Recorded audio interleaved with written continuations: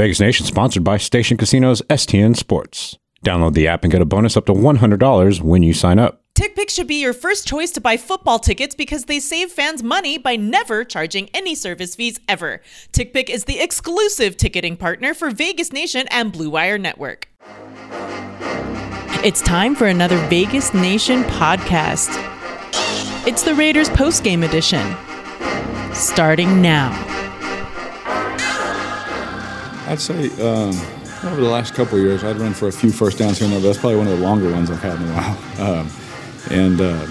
while. After I ran it, I looked over at Marcus and I gave him one of these. He just started laughing. I always call myself Cariota, and he gets a kick out of that one. Anytime I scramble in practice or in a game, I'll come up to him and be like, Cariota, bro. Welcome, everyone, to the Vegas Nation postgame edition. It's your host here, Heidi Fang, joined with our Review Journal sports columnist, Ed Greeny, and we are live coming at you from Dallas, Texas, after the Raiders' 36-33 overtime win against the Dallas Cowboys. What a thriller it was. Lots of fun that we saw out of the two teams going back and forth leading into overtime. Everybody, before we get going here, remember first to hit subscribe wherever you're listening. And also, we're brought to you by Station Casinos, STN Sports. Download the mobile app today and get a bonus of up to $100 when you sign up. We're also presented to you by Blue Wire from TickPick. So as I said, the overtime game there, big win for the Raiders. And that was Derek Carr, you heard off the top in the beginning of the podcast, calling himself Cariota because he got in a 20-plus yard run too, Ed. Yeah, he was like Tom Brady, thinking he's a fast runner. 22 yards for Derek Carr. We also saw Marcus Mariota today, finally with this one of these goal line packages of the Raiders, runs in for a 3-yard touchdown. Heidi, I want to tell you what kind of day it was. Each team 14 penalized, penalty 14 times each. 110 for the Raiders, 166 for the Dallas Cowboys. So a lot of yellow flags out there. But, sometimes when you get a game like that, it ends up being exciting in the end and close. I mean, it was obviously a really sloppy game with all the penalties.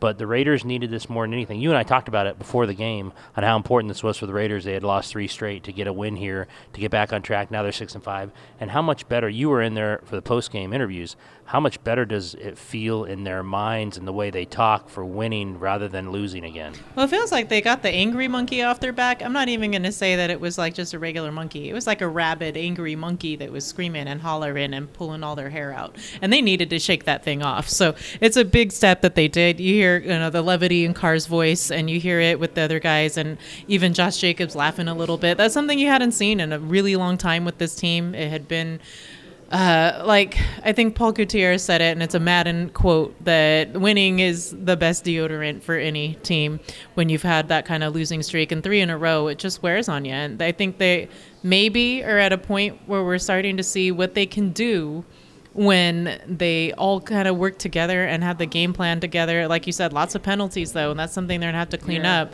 John Simpson, a couple holds. Really could have held them back if they weren't able to push forward and through those. Yeah, I mean, there's a lot to clean up, but it's easier to clean up after a win than a loss. Now they'll have a little break. They'll get a few days off, be back at it Monday for their game next Sunday against the Washington football team. Lot of stats to go over, but you're right. It was a complete team effort. And look, everything wasn't perfect, but I'll say this, because I was pretty hard on the coaching staff last week, deservedly so after this Cincinnati loss. In my report card for the paper, I had to give them an A, and I don't know what else they would have warranted to get this team 4 days later from that Cincinnati loss back prepared, back focused to come on the road. Thanksgiving Day, big day in Dallas. You and I both saw it. It's a huge deal here with the Cowboys. 54th straight time they've been on Thanksgiving Day. And to beat them in their stadium, no matter how many penalties there were, how many mistakes there were, that's a huge win for the Raiders. Now, can they keep it going like you said? Can they come back and beat Washington and go to 7-5? And if you're 7-5, then you really are thinking, hey, you make a run at a playoff spot. So we'll see, but it was a great win for them today for sure. Yeah, and like you said, with the playoffs there, it definitely kept them in the picture. Had they lost today and been on the flip side of it, it would be a much bleaker outlook for sure. So this one was absolutely necessary for them to push forward. I thought that the defensive effort was pretty strong, except for the fact that I did see something interesting between Littleton and Abram on the field. You could see Littleton showing frustration that I think Abram was out of place on a play where there was a touchdown scored by one of the Cowboys tight ends, but it got nullified because of a penalty. But had it not been, a lot of focus would have been on that and Abram and highlighting how much like he needed to be in the right read on that. I mean, there's been a lot of stuff with that with Jonathan Abram. So, I mean, how much do you think like the pressure is on him to really clean up? Well, he led him in tackles, so I think that was a good game, but he always has problems in coverage. We know John Abram really struggles in any kind of coverage. I think that's why Gus Bradley made him more into a hybrid linebacker this year, because he can tackle people. He's a good tackler, but he led him in tackles today. I should say, and Littleton was second, ironically, but he does struggle in coverage. Look, Cowboys were missing both Amari Cooper and CeeDee Lamb, their top receivers, and yet they still amassed over 430 yards. So it's not like the Raiders stopped them, and, you go back to all the penalties. But it's still one of the best offenses in football. Yeah. So I thought for the defense to come in here and, kind of hold up as much as they could, I thought it was a good effort. Like I said, Dak Prescott's a great player, but they did well. They did well to hold Zeke Elliott to 25 yards and Tony Pollard to 36. So the Cowboys couldn't run at all. And when you can't run at all, and Dak Prescott then has to throw to a bunch of receivers and tight ends, minus his top two receivers, I give Dak Prescott a lot of credit for throwing for 375, right? I mean, without those two guys. I didn't think that was going to happen for sure. No. I thought it would be more focused on them running the ball, absolutely. And I thought that's where the, running backs were going to feast, absolutely. But something we should mention on the flip side with the Raiders offense that we haven't talked about yet is now they're going to be down Darren Waller, it seems, who tried to come back after an injury in the second quarter. And then I saw him come out of the tent, and the first thing this guy's doing is running sprints. And the second thing he's doing is getting on a bike. So hopefully it's not that severe of an injury. Maybe it's a hamstring tweak or something like that. Maybe he rolled his ankle, needs to be looked at. But I guess they'll go through all the processes and MRIs in the coming days here. Maybe we'll know more soon. But what does that mean to this offense if Darren Waller is out down the stretch here? I mean, it's a huge deal because he's such a great player. But I'll tell you what, look who stepped up today. Hunter Renfrow, career highs in receptions and 8 career highs in yards and 134. And here's a guy, I know you want to talk about him, Deshaun Jackson. So for the first time since they signed Deshaun Jackson, we saw what Deshaun Jackson's about. 3 catches for 102, the 56-yard touchdown. And this is what they said he could do, stretch the field. He's going to be 35 years old next week, but he's still really fast. This is what they lost in Henry Ruggs, this kind of deep threat, a guy you have to honor. Derek Carr talked about it after the game. When Deshaun Jackson's on the field, Derek Carr notices safeties take 2 or 3 steps back. Yeah. They play a little deeper, which opens up things like we said for Hunter Renfrow underneath, who had a great game today. So just the threat of the speed by Deshaun Jackson. I thought Zay Jones was targeted 7 times, 5 for 59, along with 35. I thought he played really well. So, if Waller is out for an extended period of time, that's going to mean the wide receivers stepping up. It's going to mean Deshaun Jackson playing even a bigger role. And, it's going to be someone like Foster Moreau, who only had 1 catch for 3 yards today, to step up even bigger. Yeah, and I think Foster could definitely be a red zone threat. We talked about Mariota needing to be targeted or played into more rather in the red zone than he had been in the past. And you saw what happened when he does come in. He adds that spark, and then he eventually scored. So I think that's something that they can still look at doing. And I think that there has to be a way also to get Foster Moreau involved. I think that he would be I want to say there were a couple of games that they had down a stretch where he was 6-6 and he was 3-3. Whenever he started, he caught it, and he scored, and he was an important piece of the offense. And now, if Waller is out for an extended period of time, he definitely has to step up. But I think it also takes away a little bit when you think about the kind of 12 personnel sets that they could use with 2 tight ends or things like that, if he isn't available, and how that would make the dynamic different from the offensive line. But let's go ahead and take a quick break here. And when we come back, we'll talk more about the Raiders' win in overtime over the Dallas Cowboys here from AT&T Stadium.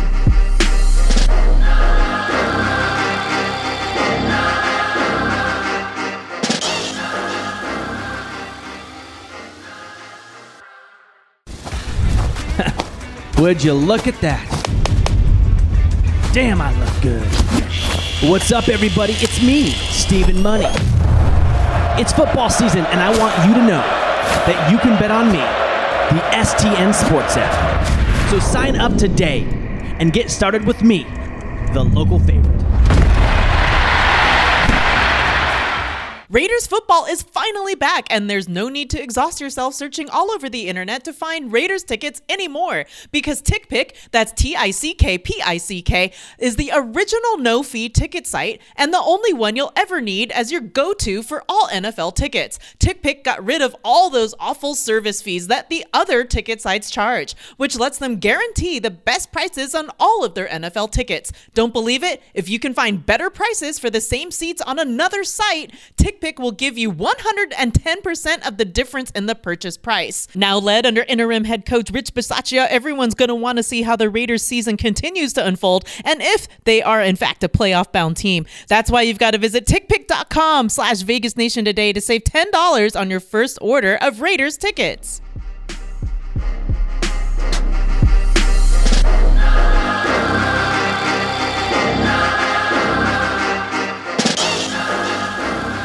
We ended up on the winning end today. Really excited for the effort and that they've been putting in here now for the last month, and we haven't come up on the winning side for a few of these, and they did today. So again, really excited for the men in there and the way in which they played throughout the entire game. Welcome back to the Vegas Nation podcast here, post-game edition. It's Ed Greeny, Heidi Fang. We're breaking down here what went right with the Raiders and wrong at times as well with the penalties and all of the things that happened with the guys on the field. So I wanted to get into Ed. That was Rich Bisaccia coming back.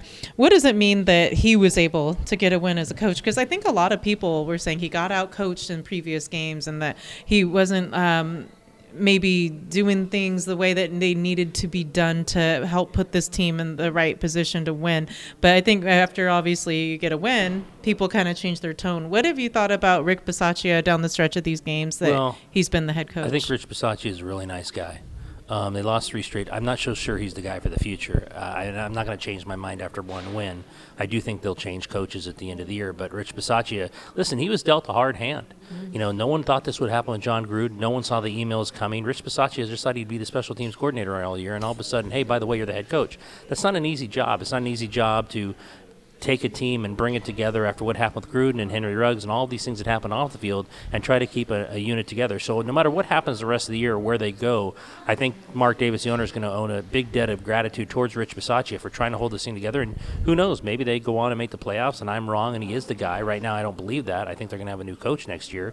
But good for Rich Bisaccia. Like I said earlier, I gave them an A in the paper because 4 days ago they were coming off that field against the Bengals, 5-5, had lost 3 straight. Everyone said it's over, another midseason slide. They're not going to make the playoffs. And for him to get these guys ready and prepared to come to Dallas, no matter who Dallas had playing today, and win that game was a big, big deal for Rich Bisaccia, and a great job by him and his staff. And we had to talk about those special teams guys because Daniel Carlson, big, huge win. In fact, I wish I had started him on my fantasy team. I did. Oh, good for you.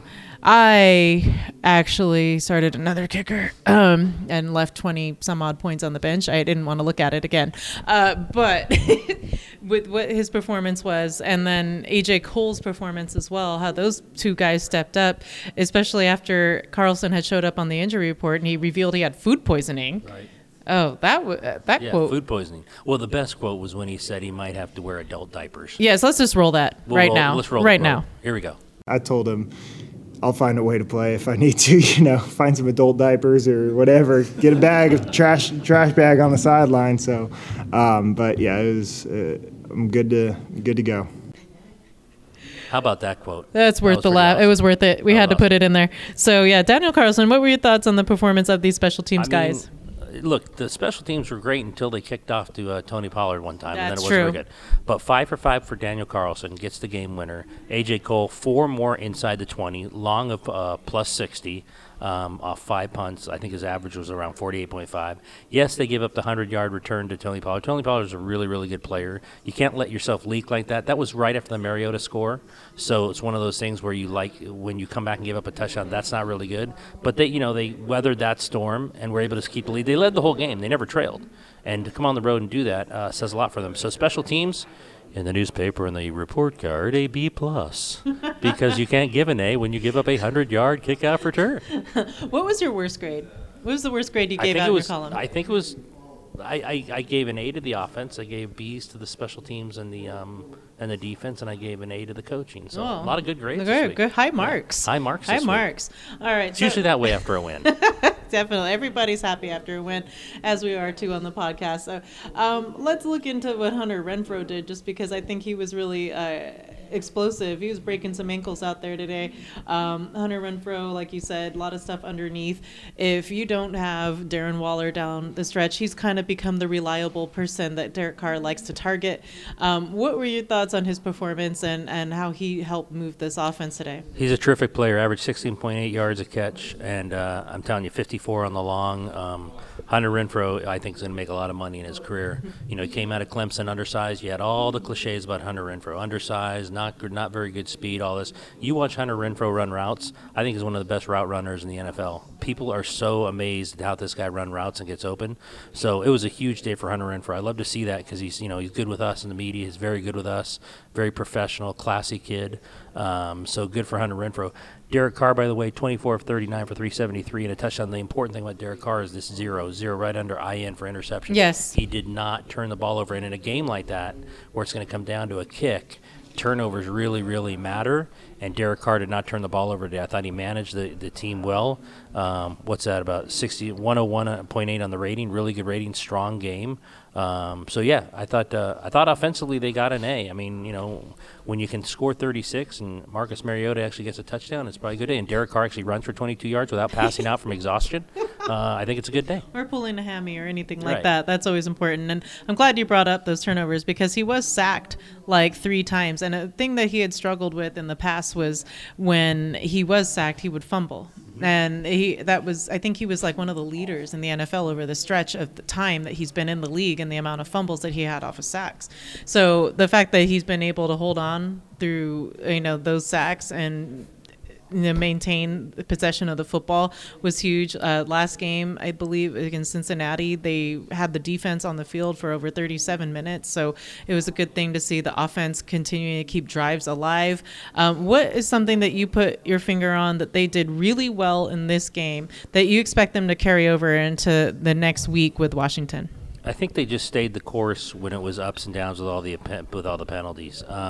There were so many flags today. It's easy to get frustrated. I heard Dak Prescott talk after the game. They were not happy with the officials, 14 for 160 plus. But I think the Raiders had 14 penalties as well, and they were able to stay the course, still do enough to get the win, because it can get frustrating when you have that many penalties. I mean, the game was almost 4 hours long. It seemed like it was never going to end with all these penalties. And, of course, you had the 9-hour halftime show with Luke Combs performing. Your guy. Yeah, Luke's not good for Deadline. I like Luke Combs. Luke was your guy. He's one of my guys not on Deadline. He's not a Deadline guy, Luke Combs. You had the whole, which is a very good, cause, the Salvation Army with Jerry Jones and the Cowboys, but then they always have to have the concert as well. So 4-hour game. It was a long game, long halftime, but I think the best thing the Raiders could say is after all the ups and downs and the good and the bad, they walked out of AT&T with a win. And let's be honest, if we're honest with ourselves, I don't think you and I thought it. I don't think anyone, and no one thought even that Derek they would said do that. Derek Carr said it. No one thought it, which is what you can say after a win. But yeah, no one thought it was going to happen, and it did. Yeah, no, I was definitely one of those that vocally said I did not think they were going to win that game. So it's a big win for this team here, now 6-5.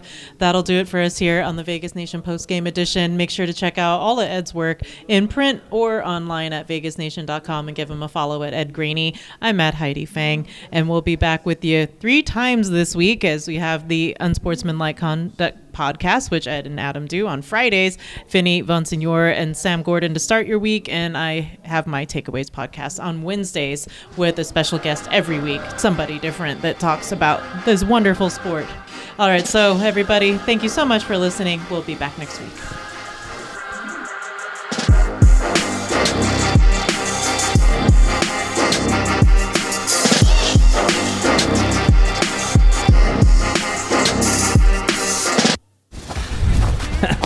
Would you look at that?